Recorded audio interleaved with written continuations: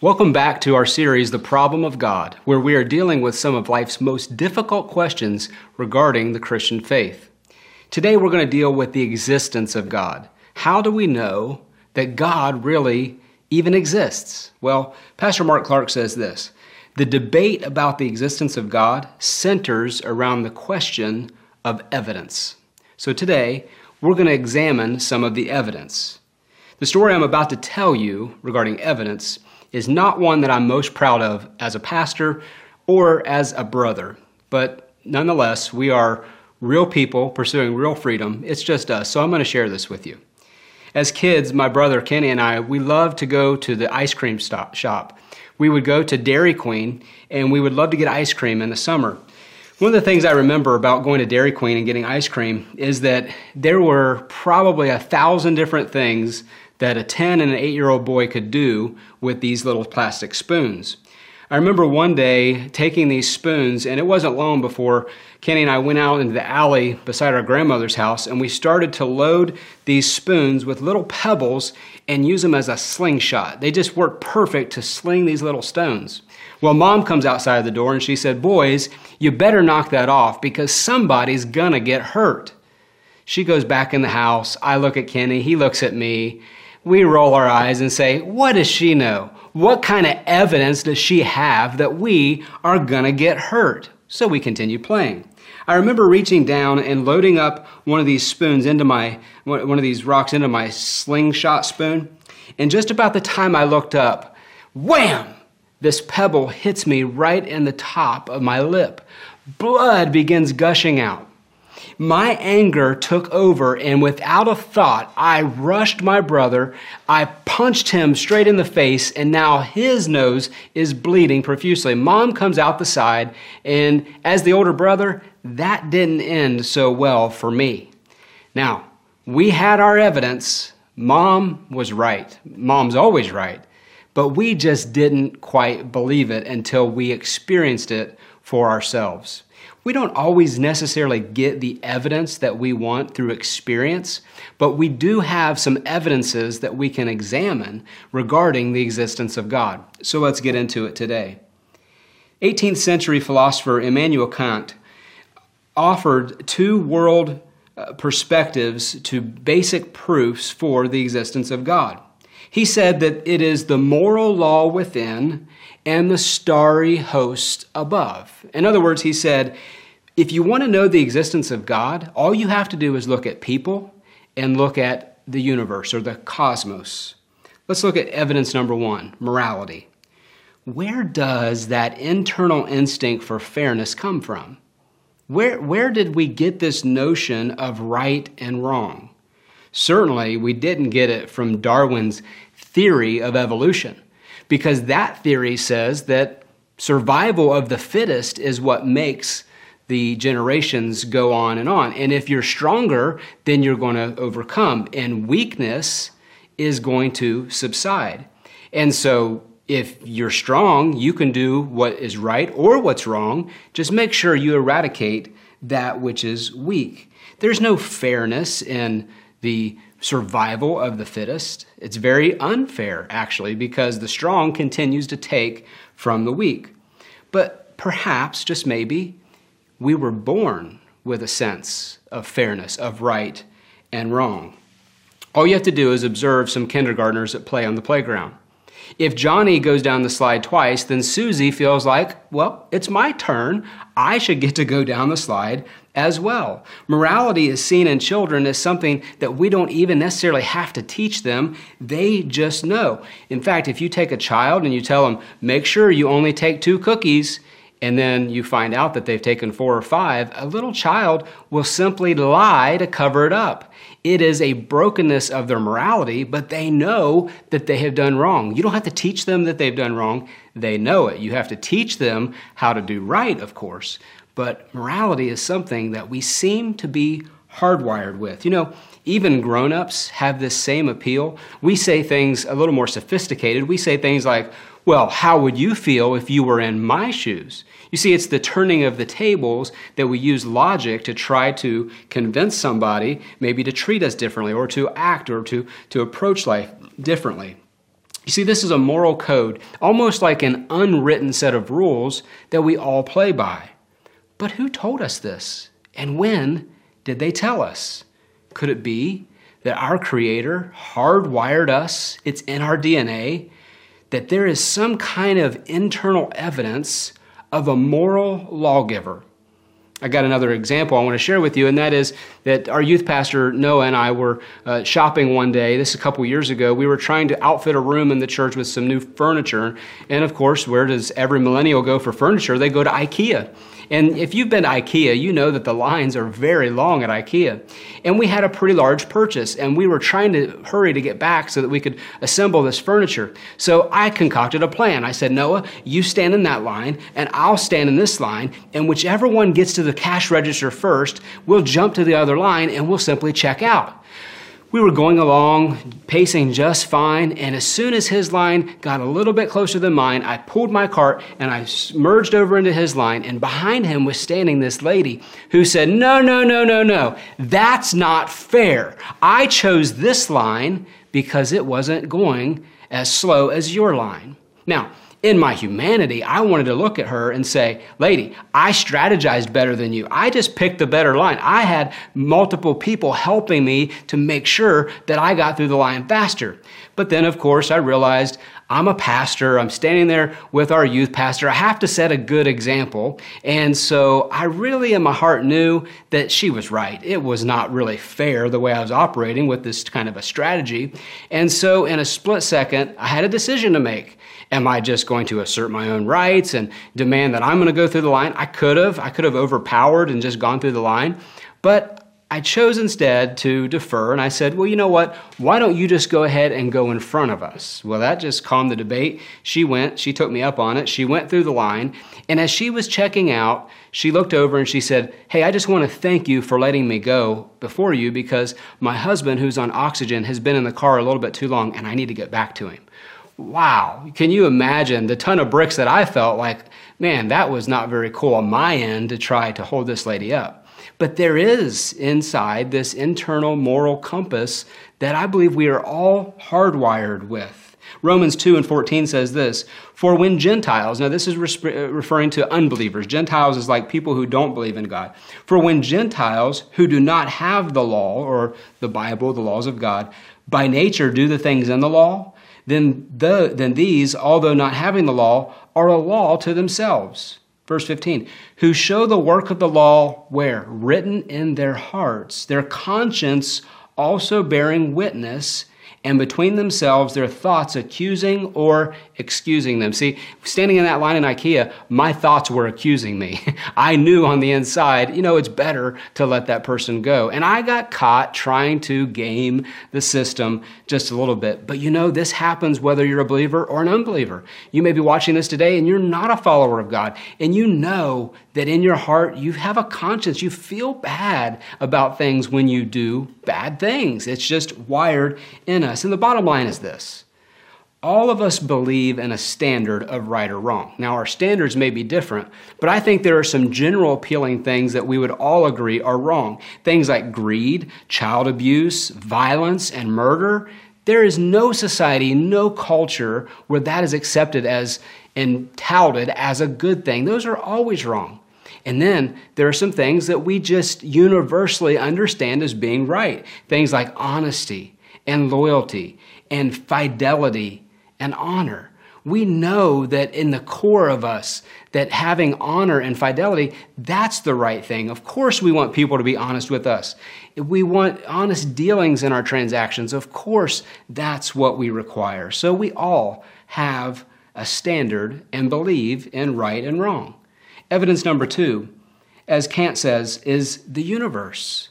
The starry hosts above. He said, all you have to do is look up into the heavens and realize this must not have created itself. However, that has been a common notion and an argument against the Christian faith for many years, is that the universe just created itself. There's a word contingency that is used to express the idea of something beginning later on, and it's contingent or dependent upon a pre-existent thing, something before it, making it. And so for most of human history, atheists and agnostics have said that you don't need God to see that there is a universe or to have the universe. In fact, the universe is a non-contingency. It is the eternal thing that in itself had no beginning. Well, because we didn't have a way to examine this, we couldn't put it under a microscope and see the universe as such. We just bought into this and we said, yeah, I guess that's probably right. And people have gone along with that and still even to this day. But in 1929, there was a major breakthrough. A man named Edwin Hubble was looking through a telescope, and he made what many would consider to be the greatest scientific discovery of the 20th century. Here's what he found. He found that the universe itself, as he's looking way out into the vast expanse of the outer space, he found that the universe actually began to exist. He could pinpoint and determine that the universe was ever expanding, and it was much more vast than any scientist had ever imagined.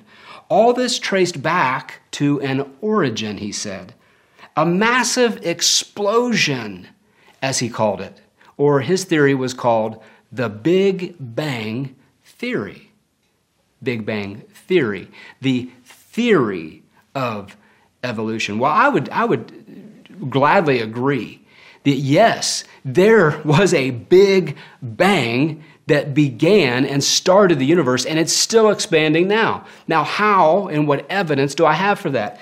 Well, the book of Genesis, chapter 1, says this: in the beginning, God created the heavens and the earth. The earth was without form and void, and darkness was on the face of the deep. And the Spirit of God was hovering over the face of the waters. Look at verse 3. It says, then God said, let there be light. And there was light. That could be, and that sounds like to me, a big bang. That sounds like a grand entrance into the creative notion of this entire universe having an origin, as Hubble said. Evidence number 3, divine design.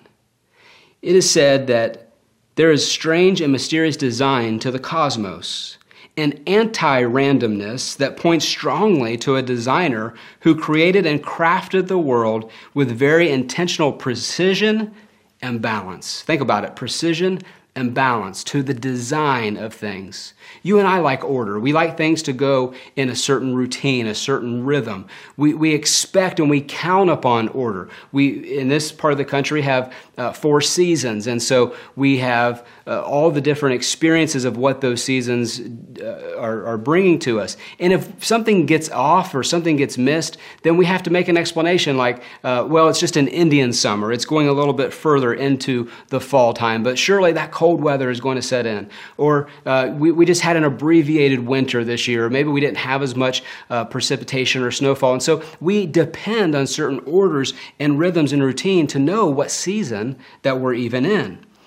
If you study the divine design of different things through the telescope, maybe with Hubble's discovery of the Big Bang, or even the microscope, they tell me that an amoeba, just one little small amoeba, has enough complex structures that it could fill 30 encyclopedia volumes of mapping all of the structures of just one. That's discovered under a microscope.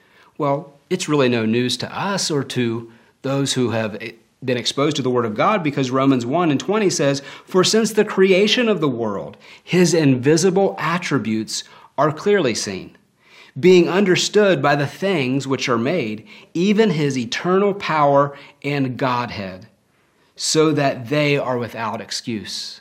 So even invisible things, things we can't really see, but we just know are happening and going on, they speak of divine design. And you and I know it all too well. Think about the precision of our bodies, that we can be having a great life. Things can be the most wonderful going on with us. We could be on vacation, having a good time. And if you have a toothache, all of a sudden, your body does not feel good. If you have a broken bone, or if there is some kind of physical limitation, then the divine design of your order of your body is thrown off and out of balance, and you feel miserable. But what evidence could we present that would show us that this is the case, that God is really real? Well, let me turn the tables for a minute. Perhaps it's not on our shoulders to present the evidence. Maybe it's on the shoulders of the atheist and the critics to present and put forth their evidence that God doesn't exist. I was reading a story about a pastor who took a little time at a Catholic monastery to do some study. And he was enjoying his morning in his room all by himself, very quiet place. And he decided that he was going to get up and go down for breakfast. And when he left his room, the window was closed, it was tightly locked, and he shut his door and he went down to breakfast. When he got back from breakfast, he looked in, he saw that the window was open and fresh air was blowing all throughout his room. Now, he had the evidence to say that someone must have been in my room. They're airing out the room. But what if you or I were standing there and saying, well, we didn't see anybody in this room and you didn't see them here, and how do you know that someone was in this room? What evidence do you have? Well, that's kind of what the atheist does to the Christian, or those who deny the existence of God, is that they try to get us to present all kinds of evidence. I've just given you several. But let's ask them, perhaps maybe you need to give some evidence that God doesn't exist. Because there are only a couple of options, but one of them to deal with on this is that maybe it's just lucky chance that that window ended up open. It would be like the same type of chance for God not existing as if you and I sat down at a card table and you were dealt a royal flush. Wow, lucky you, you got a royal flush. And then your hand was dealt again, and you got a royal flush. You know, it'd only take about 3 deals to realize something's a little fishy about this card game. But for God not to exist, for the universe to not have that creation, would be the equivalent of you getting dealt a royal flush every single hand from now through all eternity. Just simply, statistically, doesn't add up. So in closing, I want to share with you the best proof that I can put forth for the existence of God, and that is the joy of a changed life. Yes, if you take and you examine and you look at a person who was far from God and now they're close to God, their life has been changed. It wasn't because they just willed themselves to have a better life. It wasn't because they just one day decided, I'm going to live better today. No. There was something on the outside that invaded them on the inside, and it was the Spirit of God that changed their life. Now, I'm not going to use me as an example because you're probably thinking, of course, you're the pastor, you've had a changed life. But I do want to present to you a changed life. And I want to use the testimony of my Uncle Jimmy. At 60 years old, he was diagnosed with stage 4 cancer in multiple organs. From the time of diagnosis to the day of death, he had 49 days. He went very quickly. Now, he had a little bit of time to prepare. He had a little bit of time to set some things in order. And I had the privilege to visit him in the hospital. And here's what I shared with the family and friends gathered when I stood to officiate his funeral. I was able to share with them that in the hospital, I prayed with Jimmy, and he fully gave his life over to Jesus. He was baptized that very day in that hospital room. Now, the example of this being of only God's doing is that after he died, his wife Debbie, of 36 years, was sharing with me and a couple other family members. As she stood and witnessed that day when he prayed and got baptized, she was right there in the room. She said from that day on, he had so much peace. He had a resolve that he was ready to go. Come what may, he was ready to go. You see, a changed life is indisputable, that only God can do that. And so I want to invite you. Maybe you're just kind of on the fringes. You're just kind of testing the waters. And you say, Joe, I'm not quite ready yet, but I would like to take a step of faith closer to Jesus. And today, I want to give you that opportunity, that you would just say this to God. God, I believe, I want to believe more. I need you to help my unbelief. Or maybe you're in a position today, you say, you know what? I'm ready. I'm all in. I want to say yes to Jesus. All you need to do is repent. You admit that you can't fix your life on your own. You believe in the gift that God gave of Jesus, his Son, to come and die and to rise on the third day so that we might have eternal life. And you commit your life to him. Or maybe you're in this third category where you're a believer, you are following Jesus, but you want to go deeper. You want to know how that you can give an answer to the reason when people ask you why that you follow Jesus. And so for you, all you need to say is, Lord, where you lead, I will follow. If you prayed any of those prayers today, would you just let us know? Would you email me, pastorjoe@newfc.org? Would you let us know so that we can get you connected to a growth group, so that we can give you more information about how that you can take the next step in this faith journey, and you can go public with your confession of faith, if that's what you did, by being baptized and identifying with the body of Christ. If this ministered to you, would you just share this with somebody? Would you like us on social media? And would you let us know that this has touched your life? God bless you. We love you. We'll see you real soon.